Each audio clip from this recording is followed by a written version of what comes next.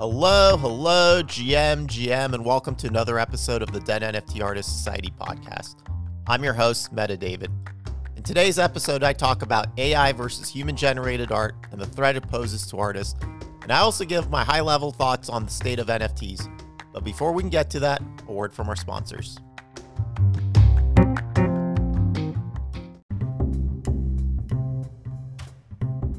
Dead NFT Artist Society is proudly brought to you by NFT Champ, a company out of Southern California that creates custom displays for your rarest NFTs at an affordable price. They print your NFT and frame it in a 4x4-inch acrylic display. Simply provide your OpenSea link and they'll pull your image, rank, address, and generate a scannable QR code to OpenSea on the back of the display. These are perfect for NFT collectors or projects looking to hold a physical version of their rarest NFT. Shipping is free in the US and they send within 48 hours of purchase. Grab yours today at nftchamp.metadavideth.com and you'll get a discount. Again, that's nftchamp.metadavideth.com.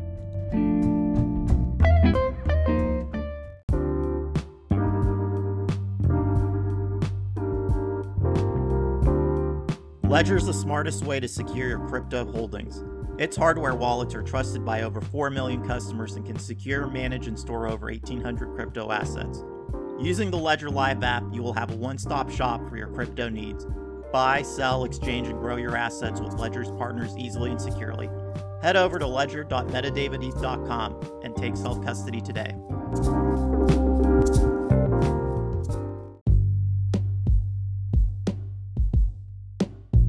Gemini is a simple, elegant, and secure platform to build your crypto portfolio. It allows you to buy your Bitcoin, Ethereum, and crypto instantly. Gemini currently supports over 60 different types of cryptocurrencies, and with interest rates at 8.05% APY, it'll give you a leg up on beating inflation. Head over to gemini.metadavideth.com and sign up for Gemini today. So let's get straight to it. The first thing I wanted to talk about is AI art. It's been in the media a lot lately. It's become really, really good. And I think a lot of you've seen the stuff on crypto Twitter. Got AI that can compose music that sounds as good as like music composed by a human being. You can say the same thing about the writing that it does. And yeah, the art's really good. There are two major art AI platforms that I'm aware of. One's DALL-E 2 and the other one's Midjourney. I have more experience personally with Midjourney. So like earlier today, I asked it to make a mouse on the moon and it looked like a graphic of a mouse on the moon. Was it good? Yeah, I mean, I would say it was pretty darn good. So the concern here is with the AI being as good as it is that going to replace artists? Is the profession going to die as we know it? So I wanted to weigh in on this issue. If you want to hear it from me, does this pose a threat to artists? I would say yes, but I have a little bit of a nuanced take on it and different than what I've heard on crypto Twitter. So first thing first, I'll talk a little bit about some of the objections as to why it won't replace human art. And I kind of disagree with two of those common reasons that I've mentioned. One is it doesn't have a human touch. I'm not sure exactly what human touch means. I haven't heard that qualified. I haven't seen it quantified. If you're saying that it's not as good, I'm going to have to beg to differ on this one as an art collector. It is really good. I even, like earlier today, I talked about Mouse on the Moon. I asked it to make a photograph of two lizards playing chess, and it, like photograph quality, looked like two lizards playing chess. I also even asked it just for poops and giggles to make a graphic of Messi being a bartender at a fancy nightclub just because at the time this podcast is being recorded, the World Cup's underway. So it did, and it looked very good. Looked like something an artist could perhaps make. So I don't know what, like, I don't know if I really subscribe to that school of thought that it doesn't have the human touch. I think that could mean so many different things. If it means that there's something hollow about it, I mean, I guess I don't know. I'm not there yet. It seems a little bit like, if we're being frank, a little bit of a cop-out answer to just say it doesn't have a human touch and then not really elaborate what that means. So I've got a counterpoint on that one. I don't really see it. The other thing, the other argument I hear is you need someone really well versed in AI to be able to control it. This is actually something I do agree with. There are people that are out there better at controlling it than others, and including myself being on the side of the camp that is not very good at control. It's good enough, but I mean, there's probably people that can massage that AI to do it exactly what they want it to do. With me, it takes a few iterations to get it right. Those people, yeah, they understand how the engine works. They know what prompts to give and what sequence to give them, what to emphasize. And yes, that is a skill. The reason I disagree with that argument, though, as a whole, is to me, that's more of a today problem, meaning that it won't be a problem tomorrow. It's only really a matter of time that these AI prompts are going to be very easy to master and manipulate. And that, the analogy I'll give here, because you know I'm a big fan of the analogies, is when computers first came out, you had to have like quote unquote computer skills to use one. They weren't intuitive to use. Turning it on was the easy part, but then oftentimes, especially if it was a PC-based system or Intel-based, I should say, it required a series of MS-DOS prompts to navigate your way around. You had to know what executable files were, batch files. There was also, if I remember, like CMD files, COM files, command level files. So dating myself a little bit, knowing how to change directories. Everything was text-based. It was not a graphical user interface. And yeah, that required computer skills. So you could reasonably, within like the 80s and 90s, put something on your resume that said like, hey, I have computer skills. And that would signal to prospective employers that this is a skill that you have and, make you more desirable for employment. And I would even extend that argument to like applications broadly that were, above the operating system level too. Word processing wasn't as straightforward as Microsoft Word is today. So all that's to say is like today, if you were to put on your resume that you have computer skills, and I would say extend this maybe even back 20 years or so, back to 2020, extend it back to 2000. Yes, it would sound kind of silly to say that you have computer skills, and that's been the case for about the past 20 years. Everyone knows how to use a computer now. I know how to use a computer. My wife knows how to computer. My parents know how to use a computer. My grandparents who are in their 90s know how to use a computer. My daughter who's 4 years old knows how to use a computer. Everyone knows how to use a computer. That's not a skill anymore. And the reason it's not a skill is just because computers have become so intuitive, so easy to use that it doesn't require any level of mastery. And I see that in the same vein with AI, that's a today thing. But I think that the AI is going to be so easy and straightforward and intuitive to manipulate, and it's going to be well documented that it doesn't really require, computer skills to be able to do it. Or I'm sorry, it doesn't require AI skills to be able to do it. So where does that bring us, and what will the future look like? As I alluded to, AI is going to play a huge part in our day-to-day lives. I'm not a very good artist, but there's going to be a future very soon where if I need a logo, I can get a professional quality one and have that made very well by AI. Does that displace graphic artists? I would say yes to some degree. There is a segment of the graphic artist population. I mean, we're in crypto, in the crypto world, so we think about NFT art, but you have to kind of take a 30,000 foot level of this and be mindful of the fact that there's people out there that do graphic artists. They work for corporations, maybe freelance too, that are getting paid for doing graphic art stuff. I think that particular population that's kind of doing it, and I hate to use this word, but it's kind of the first one that comes to mind, is just doing it kind of mechanically. Those are the ones that are higher at risk because, yeah, I certainly think that AI can automate, if you will, a lot of those things when it comes like making logos, movie posters. At the very least, they can save significant amount of time where you can get to a point where you just kind of have to augment those things. And I would extend that also, I mean, for like music albums, for, soundtracks for movies, even stuff like that's happening today, driving, construction. I mean, AI is going to just play such a huge role in our lives in the future. So we had the Industrial Revolution, we had the information age. I think we're at a point where we're exiting the information age and then entering in the AI revolution / age, whatever you want to call it, where AI is going to continue to play a huge role in our day-to-day lives. So it's a profound subject that I can talk a lot about, but I'm just going to rein it back in and talk about art. So is there going to be a future for artists at all? And, to me, the answer to that is yes, absolutely. I would segment this further. So I talked earlier about like the graphic arts segment that they're doing it for like as a profession, for like a corporation, business, freelance, whatever, some sort of like commercial profession.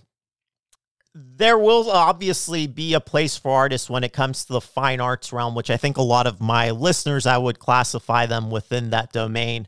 So fine arts are here to stay. And by fine arts, I'm saying like you're making art for the sake of it being enjoyed by others, not necessarily for like a utility. There's no utility tied to it the same way that like a movie poster is supposed to depict something, or, illustration in a book is also supposed to, serve a purpose. Fine art is just supposed to be enjoyed on its own individual merit. So I do not think that that is going to be at risk. That there is going to be demand for that type of art. And the analogy I'll give to kind of illustrate why I think so is, if you know me in real life, I'm a huge person. I'm a huge suit person. Not a huge person. I'm a huge suit person. And there are really two major options when it comes to purchasing a suit. You can buy one that's off the rack, which is kind of like going to a Nordstrom's and just buying what you see and then having it, tailored to just kind of an altered just to make it fit.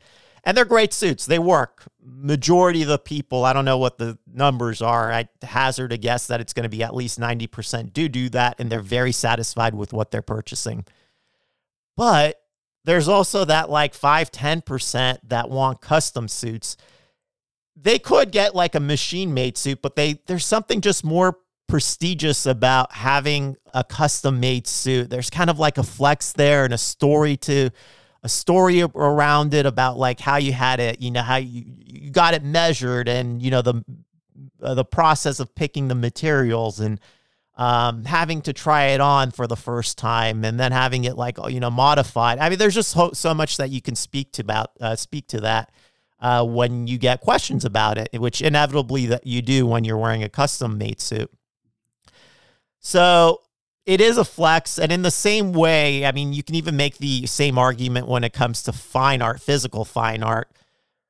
You can go out to like a Home Goods and buy prints of a lot of these things or replicas and, put them up in your living room or family room, and they look great, but it's not quite the same as having something like handmade by an artist. There's, again, it's a talking point. It's a flex. You can say the same thing about carpets, machine made versus handmade. Handmade's just worth a lot more, and there's always a compelling story about that. So hopefully by my use of analogies there, you've really bought into the fact that, yeah, there's going to be distinction between the two, but that begs the question, which I kind of talked a little bit about earlier, is that the AI art is really, really good. So how are people going to be able to tell the difference between like AI and handmade, quote unquote, human art? Yeah, if you look at the art, it's going to be really difficult to tell. At some point, it might even become impossible.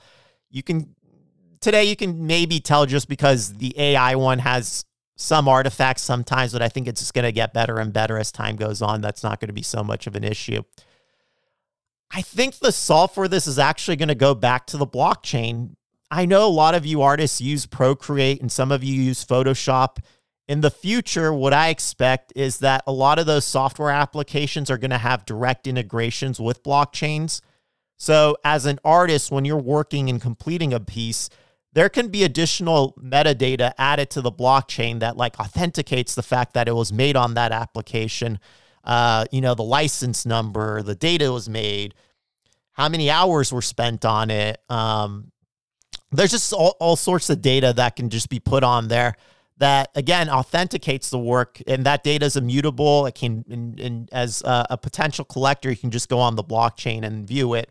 So to me, that addresses the problem between like what's like AI versus what is handmade / human made in the future. So I think there's going to be a fix there in the future, but we're just not quite there yet. I don't even think we're necessarily far off. The technology is there. It's just a matter of having these bigger companies embrace the technology. So I think what's going to happen is there is going to be like different segments of the art market. There's going to be a segment that just needs art made and they don't care how it's made. They just need it to serve a particular purpose. Then I think that's going to be a very large segment. I don't want to, undersell that. But I think there's still going to always be a segment where I call it fine arts, where there's just going to be people that want to buy art for the merit of the art. It just stands on its own. And I don't think that that's at risk, and that's always going to be at play. So with that said, I think that there's going to still be a place for NFTs and things that are AI generated. And I think that's going to still exist, and that's fine. They might not be as valuable, but people are going to go out there and make them and sell them. And there's going to be some that are more appealing than others. But I think there's also a place for like one-to-one artists that are just building things from the ground up. But yeah, rest assured, I think like one thing I'm very confident about is the fact that the fine arts are going to be here to stay. So for those of you listening that play in that space, don't feel threatened by the technology. Embrace it, adopt it, be comfortable with it, play around with it. I would say the fix in the interim until that solution with the direct integration, that's just one possible solution I came up with. I don't know. There might be companies out there that are exploring other things too. Is just really building that community, building those connections, and within those communities, sharing like your works of art in progress, engaging people, seeing that you're real, that you're authentic, and them just feeling more comfortable with you. And if you do that, then certainly AI won't pose any sort of threat to your well-being. In the same respect, though, I would say, and I hate to be like an alarmist about this, but if you are doing like one-to-one art as kind of like a side thing, but your day job is doing graphic arts, I would just be cognizant that, yeah, there's a possible threat there. So just kind of, adapt and adjust accordingly. So that's my 2 cents on the whole AI versus human art discussion. Now, the next thing I wanted to talk about is the state of NFTs, specifically speaking about different categories of NFTs, the main ones and what I think of them.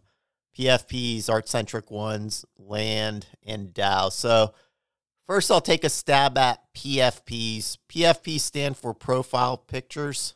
They can be used, as the name says, they can be used for profile pictures on your social media accounts. I think Twitter's the most notable one, but you can use them anywhere, whether it's LinkedIn. I see that sometimes.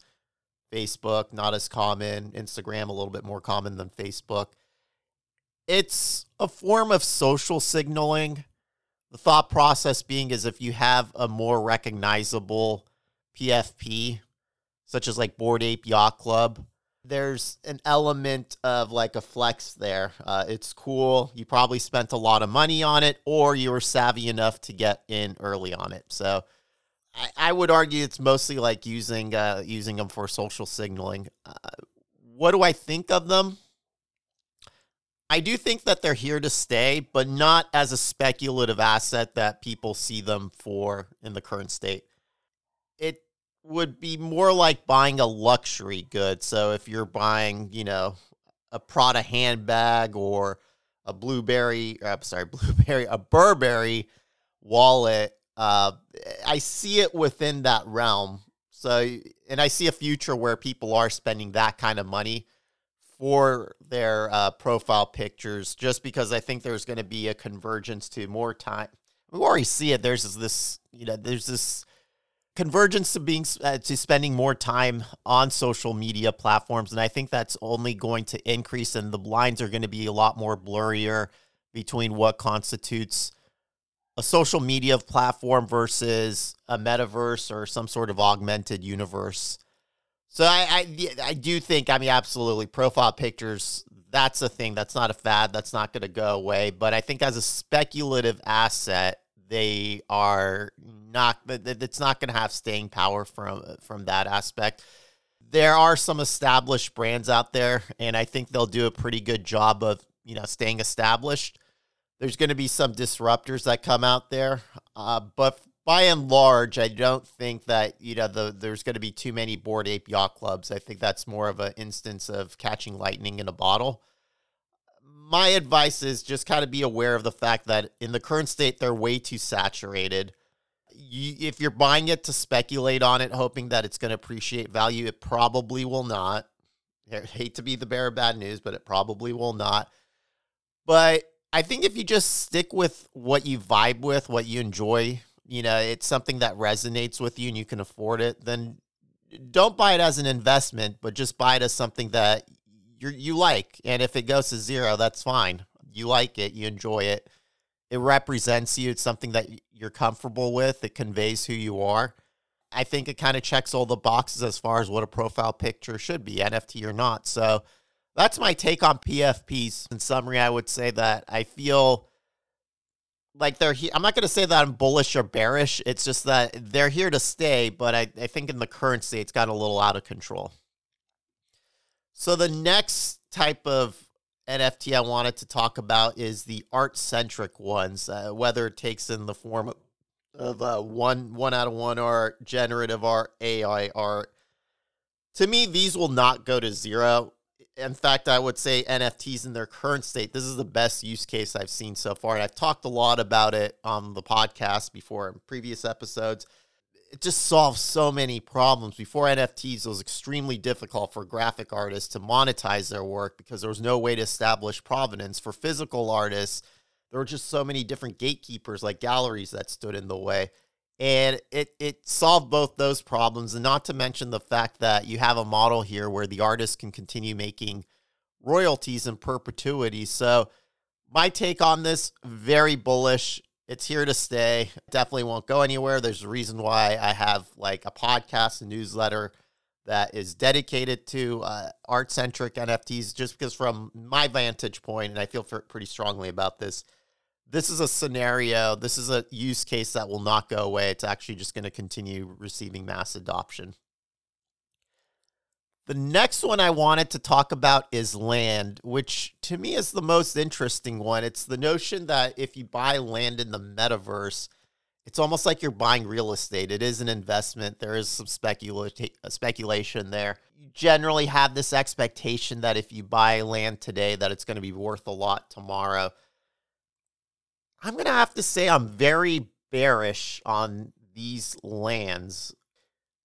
Two reasons for that. One is that there's no sense of interoperability. So if you buy land on from one platform and you buy land on a different platform, they don't interface with each other in any way. They're like competitors. So it's almost like you have to pick one, but it kind of, to me, defeats the purpose of what the end game goal of like a metaverse is supposed to be, like bringing people together. So I don't see that. Like, I don't see that even being a solvable problem. I think that they're just going to stick with their own, metaverses, lands, and they're just going to kind of duke it out. And I don't even see who the best, it's not me even giving an endorsement as who the best is. I don't even see how one particular entity here could win this game. Additionally, the second reason is there's just so many free solutions that work so well, like OnCyber and Spatial, that I don't even see the problem that it's supposed to solve. I don't see why you'd be paying for this stuff. So my take on this is very, very bearish. Not financial advice, but I would not go after purchasing any sort of metaverse with the expectation that it's going to go up in value. I do think that there is a place for the metaverse, absolutely, and I don't know, have some thoughts about what it could look like in the future. But as far as using Ethereum or Solana or Tezos to go out and buy land and hope that it goes up in value and it's going to be the de facto standard in the future, I don't see it, guys. So very bearish on land. Not financial advice, but it's not something I would necessarily endorse spending your ETH on, or Solana or Tezos or Cardano or blockchain of choice. So the next one that I wanted to touch on is DAOs. DAOs stand for Decentralized Autonomous Organizations. In a nutshell, I know that's a mouthful there, but in a nutshell, it's an organization that, is set up with tokenization, they're essentially NFTs. So you could have 100 tokens / NFTs available within this DAO. And let's say if you own 10 of those, then you have 10 out of 100 of those tokens. So you have like 10% of voting rights. So it's a way to kind of establish governance within the DAO. I think the most well-known DAO is going to probably be Nouns and they have so many different, forks of the ecosystem. One that I work really closely with, which is New Nouns. But the way Nouns work, in case you're not familiar with them, is they have a daily auction, so an auction that runs for 24 hours. And the funds from the highest bidder go into like a centralized treasury, so it doesn't get distributed to the owners or the founders, rather. They're not the owners, they're the founders. It's a decentralized organization. And people can put together proposals, and they don't necessarily have to be a part of the DAO. That's a key part of Nouns, and I would say probably a key element for the success of any DAO is that you don't necessarily have to be a member, but you can put together a proposal to use the funds from that treasury to help push forward a cause. So in the case of Nouns, the tokens have what are called quote-unquote noggles. So if you've seen a noun, you know exactly what I'm referring to. Is they're these squarish glasses, and they have different colors. And they're very uniform, though, in terms of like their form factor and their appearance. And so essentially the cause could be to go out there and do anything that is branded nounish with the noggles, which in turn just kind of pushes the meme of Noun. So you could maybe establish some sort of organization which is going to go to a beach and do a beach cleanup that kind of helps, support the sustainability of wildlife. And you do that with, let's say you have bags that are branded with noggles, and you might be wearing like a Nounish shirt doing that. So that in turn helps proliferate. They like to use the word proliferate. That helps proliferate the meme because people are out there, beachgoers and such, and they see that there's people at the beach wearing these noggles. They're very unique. They start asking questions about it, what they're doing. They're doing a good cause, so it just kind of pulls more people into the ecosystem. And also people are taking pictures of these things and posting them within on different social media platforms, whether it's Instagram, Facebook, Twitter, etc. So what that does is that pulls more people because of that interest into the ecosystem. And in turn, the thought process here would be is that it drives up the value of the tokens, the value of the tokens, the nouns that are being auctioned off every day. So it's almost like a flywheel effect. And also one important distinction is that the nouns are CC0. So from a copyright perspective or trademark infringement, there's nothing to worry about. You can do anything you want with these nouns. So that's an example of just like one DAO, the most well-known one. But a DAO can take on many forms. But in essence, it's an organization with members and a treasury.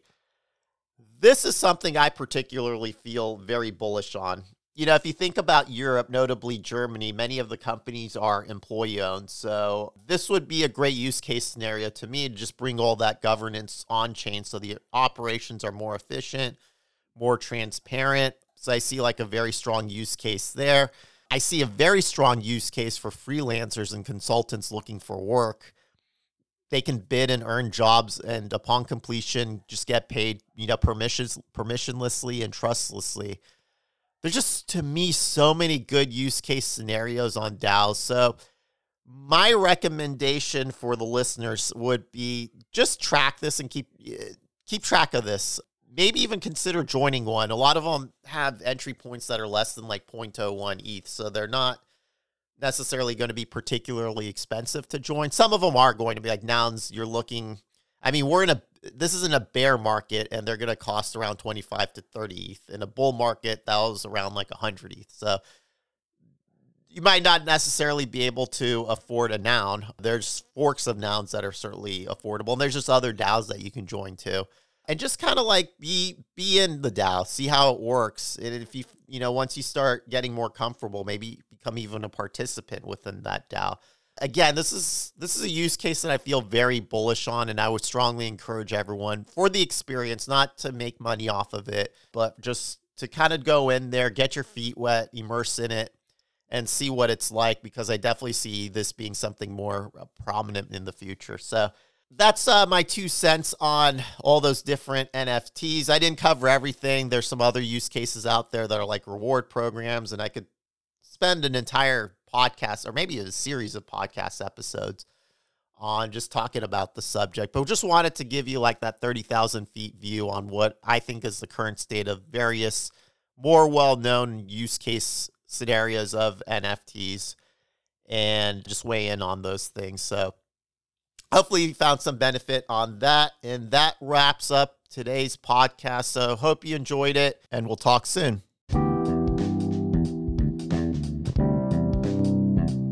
And that concludes this show. I hope you enjoyed listening. I would love to hear your feedback on Twitter. And if you do enjoy my podcast, please subscribe. Give me that 5-star rating and review, because it helps a lot. Thank you for listening, and until next time.